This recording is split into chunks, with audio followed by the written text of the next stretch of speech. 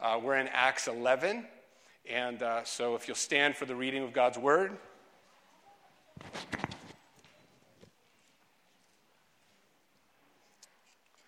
Okay, Acts 11, starting verse 19. Now there were those scattered because of the persecution that arose over Stephen, traveling as far as Phoenicia and Cyprus and Antioch, speaking the word to no one except Jews. But there were some of them, men from Cyprus and Cyrene, who, on coming to Antioch, spoke to the Hellenists, also preaching the Lord Jesus. And the hand of the Lord was with them, and a great number who believed turned to the Lord. The report of this came to the ears of the church in Jerusalem, and they sent Barnabas to Antioch. When he came and saw the grace of God, he was glad. And he exhorted them to all remain faithful to the Lord with steadfast purpose. For he was a good man, full of the Holy Spirit and of faith. And a great many people were added to the Lord. So Barnabas went to Tarsus to look for Saul. And when he had found them, he brought him to Antioch. And for a whole year they met with the church and taught a great many people. And in Antioch, the disciples were first called Christians. Now in these days the prophets came down from Jerusalem to Antioch, and one of them, named Agabus, stood up and foretold by the Spirit that there would be a great famine all over the world. This took place in the days of Claudius. So the disciples determined, everyone according to his ability, to send relief to the brothers living in Judea. And they did so, sending it to the elders by the hand of Barnabas and Saul. This is the word of the Lord. Thanks be to God. Okay, let's pray. Lord God, we thank you for your word. Lord, we thank you that your word is living and active, sharper than anything. And it works in us. And so, Lord, we pray that your word and your Holy Spirit would work in us today. Speak to us, direct us.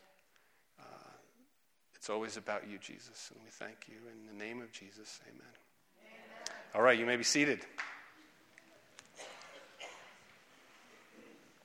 Some of you may not know this. I was a pastor's kid growing up, and growing up in Brooklyn. And I was a pastor's kid, and my brother and I, we grew up in a church with a lot of new followers. And we had people in our church that had no idea what Christian culture looked like and what it meant to behave in a church, right? They showed up. They were compelled by the message of Jesus. They're like, we want to understand what's happening, right? They wanted to learn. They were hungry. Their friends were bringing them. And it was crazy because you'd be sitting and somebody would raise their hand and they'd say, Pastor, I don't understand what this is about. I don't get it, right? Or this is rubbing me the wrong way. Or I have a question, Pastor. Right? People would, during worship, people would raise their hand and go, hey, can we sing that Ocean song again? I love that. That's my jam. We want to hear Oceans, right? I'd be outside on break, and I'd be standing with some of the older guys. I was 10 or 11 years old, very vivid memory, and they threatened me. Right? We're sitting there talking, and they're all smoking, right? They're sitting outside church smoking. And they said, Scott, if we ever see you smoke, we're going to wreck you. They said, because you know what? We're smoking, but for the Lord, smoking, getting us to quit is way down the list. Like, there's a lot of things that he has to work on in us, right? And that he's not even thinking about that yet. Just know that he's still working on us, right? It was real, right? Our group, it was authentic and real, and it was a beautiful time with beautiful people, and I'll never forget it. And a big part was we didn't really know how we were doing it, right? We were like, they came hungry, and one of the cool things was my parents, my mom's here, my mom and dad, they weren't real keen on telling people, cluing them how to behave, right? They're like, we just want you. The message is for everybody. The message of Jesus is for everybody. Just come, right? You don't have to behave this way or that way. You don't have to have it figured out. Just come. And our scripture today is about those kind of people, right? It's about people who don't know how to do church, right? They didn't know. They're like, okay, we're going to figure this out. And it's so exciting that when we think about this passage, when we look at it and we say, wow, these people didn't really know how to do it. And word got back to the church in Jerusalem, and Barnabas is sent out. The church, the apostles in Jerusalem, they're like, we got to figure this out. What's going on up there, right? People are coming to know Jesus that don't have a Jewish background, right? They're telling other people that are not Jews, what's going on, right? So they sent Barnabas. And this is the story of Barnabas too, who he's called the encourager, but he is super bold and willing to step into what God's doing. He's not afraid. In the scripture, how does it describe him? It says he's a good man, full of faith in the Holy Spirit. You know what happens when you're full of faith in the Holy Spirit? You're not constrained by fear, right? How many times do we make decisions based on fear? But when you're filled with the Holy Spirit and you're a person of faith, it doesn't matter, that stuff. And so when Barnabas shows up, he does what maybe some other leaders wouldn't do. He says, it's good. This is good. Keep going. Keep going. I want to take us, I just want to go back on the timeline. Let's talk through a little bit what's happened, right? So Jesus, in his ministry, right, he's preaching the kingdom of God. He's healing the sick. He's doing miracles. He's raising people from the dead. He's betrayed. He is crucified. He's raised again. And then where we find he comes back, and there he is, 40 days with his followers, right? And so Acts 1, right, starts out, and it's around a meal. And Jesus says to them, I want you to stay in Jerusalem. My Father has a gift for you. I want you to stay in Jerusalem and be ready. You remember what the response was back in that passage? What was said? They said, wait, Jesus, hold on. I thought the kingdom of God was coming. I thought you were going to bring the kingdom, right? And man, you read that and you go, oh, after all this time, these followers of Jesus don't understand that God's way is different from our way, right? They're camped out, they're ready. They're like, we're in Jerusalem, this is where it's got to happen, this is where it's going to go down. And Jesus goes, wait a second. You're going to receive my Spirit, okay? When you receive my Spirit, you will be my witnesses in Jerusalem. They're like, we got that. Judea and Samaria, yeah, and to the ends of the earth. Remember that part? To the ends of the earth. Well, hey, that's a little far, right? We're getting a little far, but Jesus just said, chill. You guys got to settle down. This is what I'm doing. And then guess what? Jesus left. He had just come back 40 days. Everything was great. Okay, Holy Spirit's going to come. You're going to be my witnesses. And then he's gone. What? And so the disciples, they're sitting around and they're telling stories. They're like, okay, this is who he said he was. They're sharing this with them. We see in Acts where the tongues of fire come down. People from all over, Jews from all over the world are having encounters with the Lord, right? It's really exciting. And lives are being changed. And then persecution happens. Right? And the disciples are, wait a second. We had this figured out.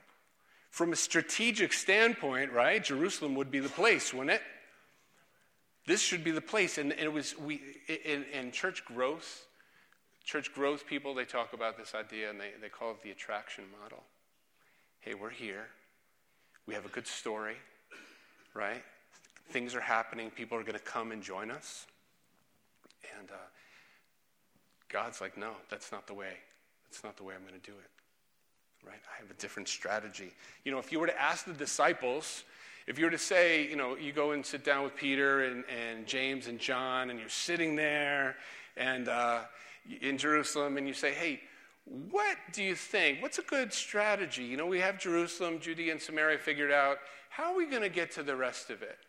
You know, and the disciples, very far from their mind was this idea, well, let's pray that everybody tries to kill us, and then we run, right? And that's our strategy. That's our strategy to reach the world. Try to kill us, we run away, and somehow the world gets the message of Jesus. No, that's not what they were thinking, right? No. Not at all. Not at all. I made a joke with Tommy. You know, when you're on staff, you get the really big water bottle.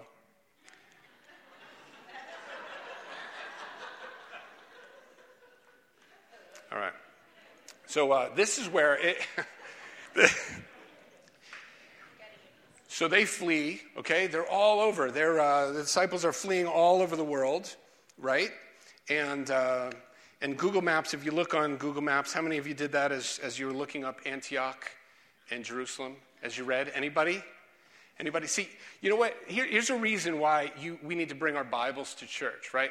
Like the Bible, when I was growing up, the Bible was the original fidget spinner, right? Because you're sitting there, you're like trying to listen to the message, and then you go in the back and you're looking at the maps, right? And you don't have maps, and I didn't give you a map, and you're like, where's Antioch? Well, I'll tell you. So to get to Antioch from Jerusalem, it's 300 miles, right? So if you do that now, you can jump in the car and take the M5, and you can be there in 9.5 hours by car. But back then, it was, you know, you're walking 15, 20 miles a day, right? It would take you about 15 days to get there, right? So here's Antioch, and Antioch is it's a different place from Jerusalem, right? When you look at the ancient world, you have Rome, Alexandria, and Antioch. Think about the Mediterranean like a little elbow, right? So those three along the land. And for us, it would be Chicago, right? For here in the United States, we have New York, LA, Chicago. Right? When we think about Europe, right, we would say Moscow, Istanbul, London. Or in Asia, we might say Tokyo and Jakarta and Delhi, right? So this is the size of Antioch, right? Antioch is Chicago big. It is London big. It's Delhi big. These are world centers. Everybody's coming in and out of this place. And this is the setting. And this is where people are running to, right? The scripture says that this is where they're running to. And so as the story picks up, this message is spreading like wildfire. Spreading like wildfire. I want you to feel this morning the intensity of time. So one of my kids, he's in a writing class right now. Right? Some of you haven't had writing class for 50 years, but you remember the idea of transition words, right? Between paragraphs. It makes a story better, right? And one of the categories of transition words are temporal words, words that give a sense of time, right? Where you feel the passage of time. And Acts 10 and 11 are so good for that, right? They're so good for that. You feel it. Did you feel it when you're reading it? No? Okay. I'm gonna take us on a little survey here. Ready? Okay. So,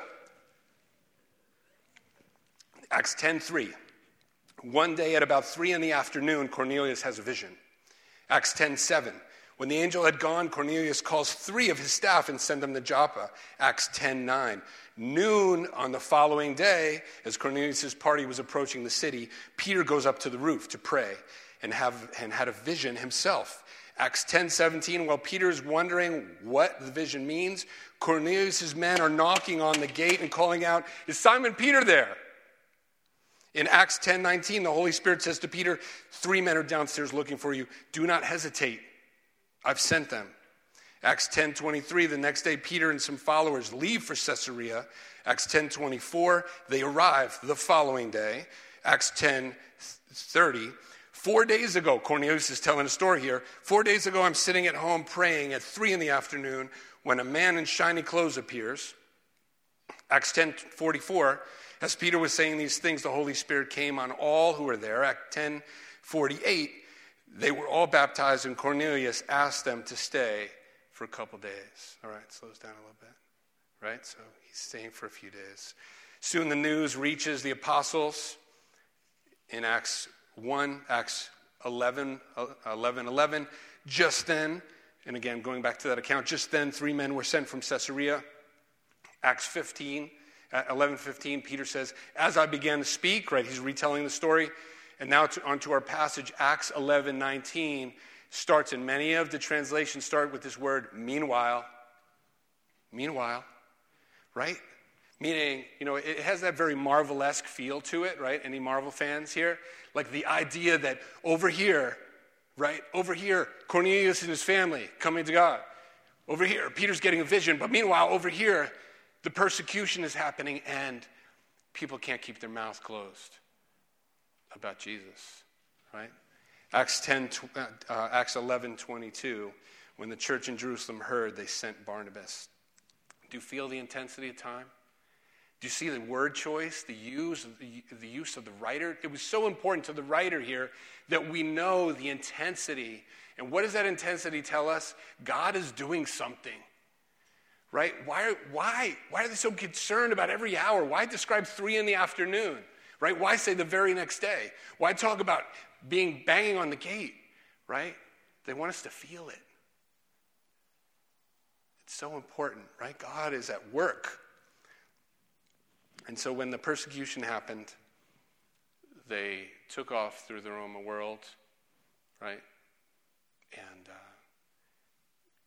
they're all roaming around, trying. That's not really how it happened, right? They scattered and ran, right? And I want us to understand something about the ancient world.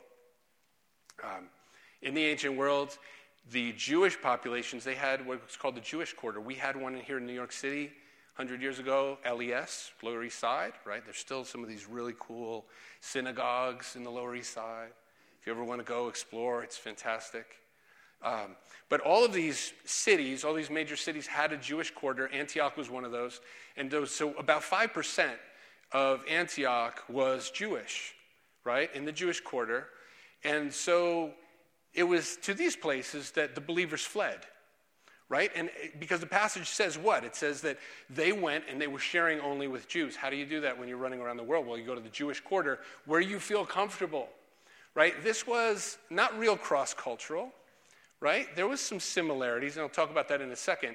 But as they went out, right, they were landing in the Jewish quarter. To give you an idea of 5% of Antioch, it would be like, we all know Manhattan. So in Manhattan, it would be Hell's Kitchen and Chelsea, which is where some of our favorite restaurants are, right, honey? So it would be that. That would be the Jewish quarter. Or Rockland, 400,000 in our county, right? It would be like Pearl River, right? So these are the places that they went, and as they arrived, they would step in and they would feel somewhat comfortable, right? Because they had a shared heritage. So we're talking about 300 miles, right? And that's not real close, right? Now 300 miles feels a little far, right? But in those days, it was quite a journey. And as we said, 15 days. It wasn't running back and forth all of the time. And so the Jews in Antioch, they had developed their own, they were a little different, right? They were urban, right? They spoke a Syrian accented Hebrew, right? They existed and operated at a different place. And so as the believers arrived, they arrived in this place, and there were Jews that had a strong Jerusalem heritage. There were Jews that had spent generations in Antioch, right? And then here they are, believers, and they're surrounded by Greeks and Romans and tradesmen and soldiers and sailors, people from all over the world. And as they landed, they were in this melting pot, this place of great diversity. And so that's how they had to adjust. Now, another thing that I think we need to think about with Antioch is this. Those of us whose family emigrated to the United States, our parents, our grandparents, our great-grandparents, when they came here, think about how a new context shapes us over time, right? So you move here, maybe how different is your family after 20 years living here in the United States or wherever you go, or 50 years or 100 years? Think about how much you change and adapt. And so as they as they arrived, there had been Jews in Antioch for several centuries. Okay, and this is where they land. They land in such a diverse place. And so we have the church on the run. We have them landing in this new place. And so, as I said before, never in a million years would the disciples think up the strategy that God gave them to reach the nations. And you know what? Aren't we so thankful? Are we so thankful that there were a few that said, wow, the message of Jesus is just too big to keep to ourselves. The message is too big. And I'll tell you, a few years ago, I was living in India. Jenny and I were engaged at this time. We were dating long distance, right? And I got a call from a friend in Washington, D.C., and he said, hey, there's a young guy who's coming to visit. He's on a spiritual pilgrimage. He's trying to figure things out. He's going to come and spend a week in an ashram. He's going to go up to Haridwar and Gangotri, the headwaters of the Ganges. He's trying to have this spiritual journey, and I want you to sit down with him, spend a little time with him, see where he is, what's going on in his life, and talk to him about the Lord. So I picked him up at Delhi airport. You can get in Delhi traffic and be stuck in a cab for 2 hours, all right? You think New York's bad. But we're in the car, and we're talking a little bit, and I said, tell me about Jesus. What do you think about him?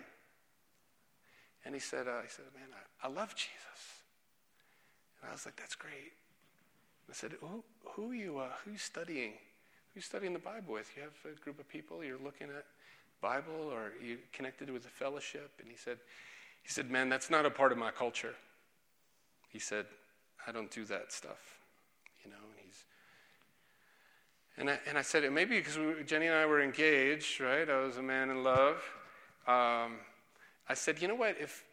When you say that you love someone, it shapes everything about the way you live your life, right? When you love somebody, when I met Jenny, fell in love with her, I wanted to know everything about her. I wanted to meet her friends, her family. I wanted to see where she went to school. I wanted to go to her favorite places. Right, that's what love is, right? And so I said that's what love is. If you love Jesus, give him a chance, right? Give him a chance. Seek him out wherever he can be found, and not just write it off and say, oh, I love the individual, but really try to understand who he is. He'll captivate you. Read the scripture. Read what people are writing. Sit down and study, pray. Have a time of silence. She was really into meditation. So I was like, have a time of silence where you just listen and let the Lord speak to you. Love, and this is exactly what I think was going on with those from Cyrene and Cyprus, right? To give you an idea, who has you have your Bible? Go back to the map a little bit. But in the back, you see Cyrene is modern-day Libya on the coast of North Africa, right? 1,000-mile journey from Jerusalem on land, right? But you can get there by boat. Cyprus is an island, right, near Greece. And so both of these, they're travelers. To use that classic, you can't get there from here, right? And so as they traveled, as they fled, as they entered into Antioch, these were people that were saying, I can't not tell the story. You can imagine them on the ship headed to Antioch, and they're talking with somebody, and they say, "Hey, are you curious why I'm running away with my wife and family? Well, let me tell you, right? Let me tell you about Jesus. He has changed our life, and he's so important to us, and we're being hunted down, and we're running, but we're full of joy, and we want you to know." Right? And so as they go, everywhere they go, they're telling the story of Jesus. Right? And they're ignoring those instructions about, hey, just share with Jews. Right? I don't know if those were instructions or if it was just a natural bridge that they hadn't jumped yet. But here they are. They're like, you have to know. They're just telling their story. They're telling the story, the most compelling story. They're talking about who he claimed to be. And all of his teachings, they're so radical. You know, when people talk about Jesus being, not interesting to them, I'm like, oh my goodness. Do you know the crazy things that Jesus told us to do? Right? It's the radical things. You know, if you don't forgive, God's not going to forgive you. Whoa, let that land. Anybody can love their friends, but love your enemies. Turn the other cheek. Right? If somebody asks for your parka, give them your gloves and your hat and your scarf also. Right? If you love me, obey all of my commandments. This is wild, edgy stuff that Jesus invites us to. And this is the message that they couldn't keep quiet about.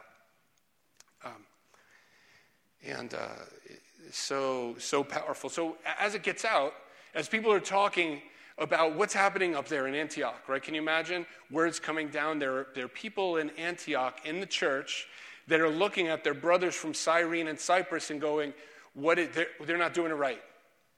They're not doing what we're supposed to do. And they're calling Jerusalem on the phone. Hey, we have a problem up here. We're not doing church the way we're supposed to do it. What do we do? And the apostles sent Barnabas. Person full of faith in the Spirit, a good person, right, who went up. And as he arrives, it says he saw, right? He saw it and he said it was good. He saw it and said it was good. When he came and saw the grace of God, he was glad, and he exhorted them all to remain faithful to the Lord with steadfast purpose, for he was a good man, full of the Holy Spirit and of faith. You know, so as people were uncomfortable, as they saw the gospel jumping cross-cultural barriers, right? So naturally, isn't that it? Isn't that it? How often do we just focus on the people we think that we can communicate with easily? Right? But the heart of God is a missional heart. We see that. We always go back to John 3:16 for a reason. For God so loved the world that he gave his only son. Right? Missional heart. And so these people from Cyrene and Cyprus, they are like, there's no barrier that's going to stop us from talking about Jesus. And Barnabas gets there, and he's a bold one. You know, as I said before, he's an encourager, but he's also really bold. So you know the story. You remember where we see him first in Acts? Saul's doing crazy stuff, right? Leading the persecution. People are dying. People are being stoned. Stephen's being stoned. He has a conversion. Saul has a conversion, but the apostles are really still afraid of him, right? They don't want anything to do with him. Their doors are closed. And it's Barnabas that says, no, you got to listen. A man full of faith in the Holy Spirit. No, let him in. This is a good thing. This is what God is doing. Let him in. Then we see in this passage too, Barnabas, at this time, remember Paul had run away. He's in Tarsus. He's home. He had fled attempts on his life. He's in this hermitage phase, right? He's a monk, right? He's studying. He's thinking. He's meeting with God. And Barnabas goes, I don't want to do this alone. We got to invite Paul. Paul's got a great story. He's got a great education. He's got something to contribute. Let's do this together, right? And he went up and he encouraged Paul. Come on, let's do it. Later, we're going to see, he's going to appear again, Barnabas and Paul get in an argument, right? They get in an argument over John Mark. John Mark is a relative of Barnabas.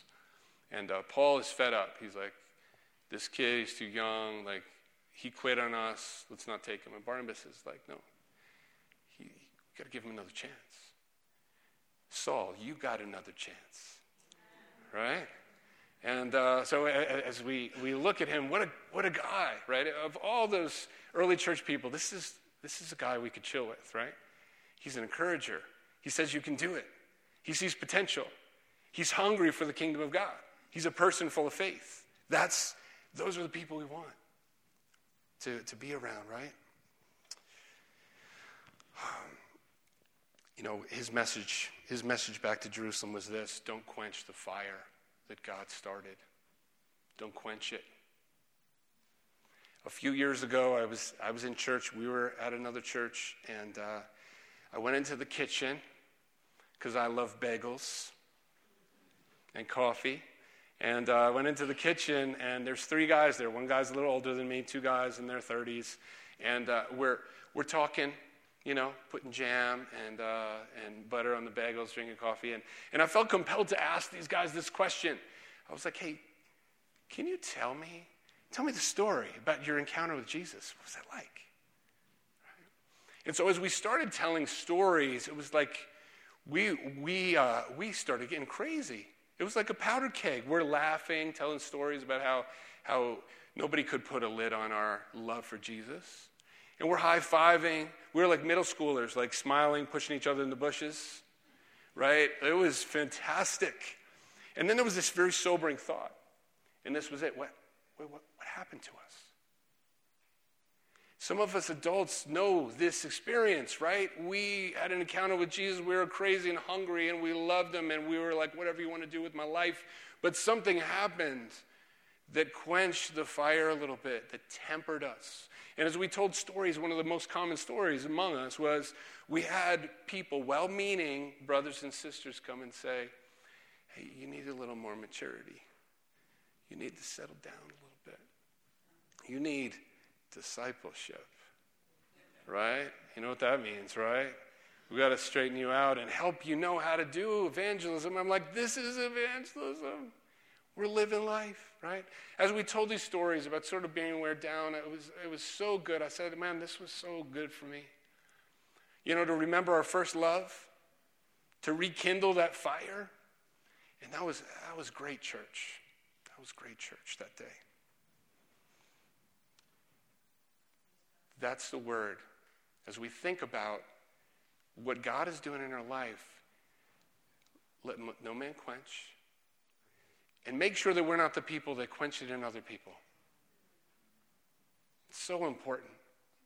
Man, we are so thankful for what God's doing in our youth here. We love you guys. Yeah. And we are so thankful what God's doing in everybody in our church as we see people stepping into crazy things and hungry and new experiences. And it is such a blessing. The passage here, it ends, and it feels a little disconnected. The only real connection here is geography, really. You have the early church is happening around the same time in that year where Paul and Barnabas are teaching these new believers. And it says that Agabus and some other prophets come from Jerusalem, and they arrive, and Agabus gives a prophecy about a famine coming to Judea. And I don't want you to, I love that God uses prophecy through his people. I don't want you to miss an important piece here. One is that famine was very common, right? And so we're thankful for the prophecy, but no, this stuff was happening all the time. There were actually Roman offices designed for famine mitigation, right? To make sure that famine didn't destroy the land. So there was that happening. But I want you to see the response of the church. Think about the identity of the church. Here we have the Jewish diaspora in Antioch. People who loved God, hungry for Jesus. We had Greeks and Romans, Phoenicians. All these people had come to know God, Jesus in this special way. And they're gathered together. And when Agabus gives his prophecy, the response echoes what we see in Acts 2. Right? The response was that they would give, right? The response is that just like, in Acts 2 where it says that they shared all things in common and made sure that nobody was in need.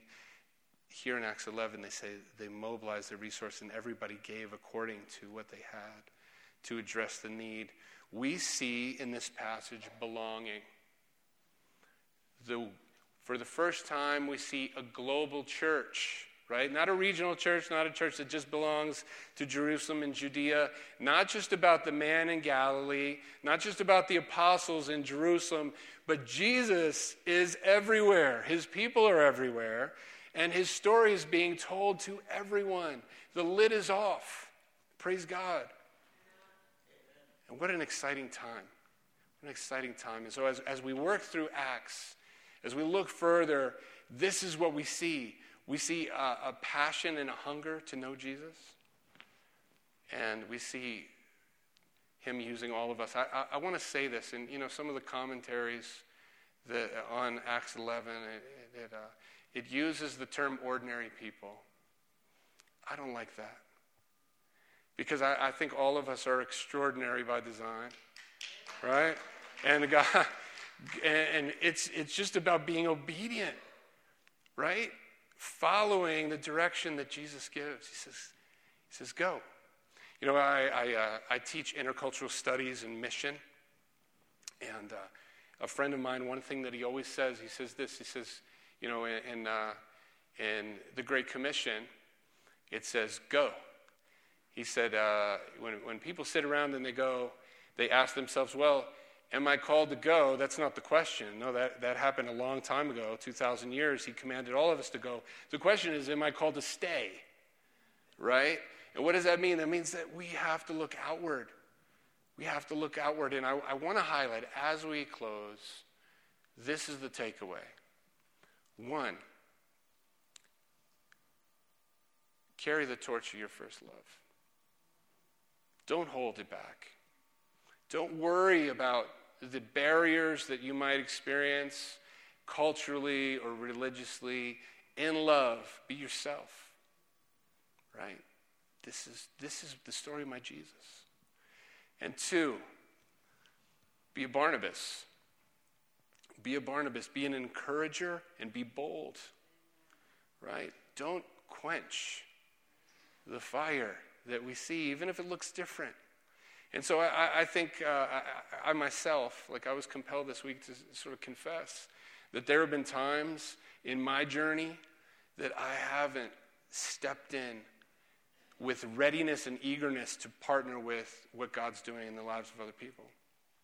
And so as a church, this is an opportunity, all souls, right? That as we see God doing things in each other's life, that we step in and we encourage. It doesn't matter about age.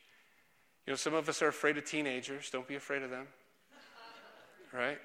You know what I'm talking about. You're on the train and you're like, oh, a bunch of teenagers, someone stand over here. No, let's join together and let's be that church that encourages each other and lives life together. And let's not, again, the message of Jesus is too big to keep to ourselves. It's too big to keep in this place, right? Let's carry it out in Jesus' name. Let's pray. Lord God, we thank you for your word again. Lord, you are so good to us. We love you so much. Jesus, we pray, Jesus, that you would, by the power of your Holy Spirit, give us the energy, the commitment, the fearlessness to do what you told us to do, Lord. You say, if you love me, you'll follow all my commands. Lord, help us to not be judgers. Help us to love our enemies. Help us to give and be generous and kind. Help us to be your people.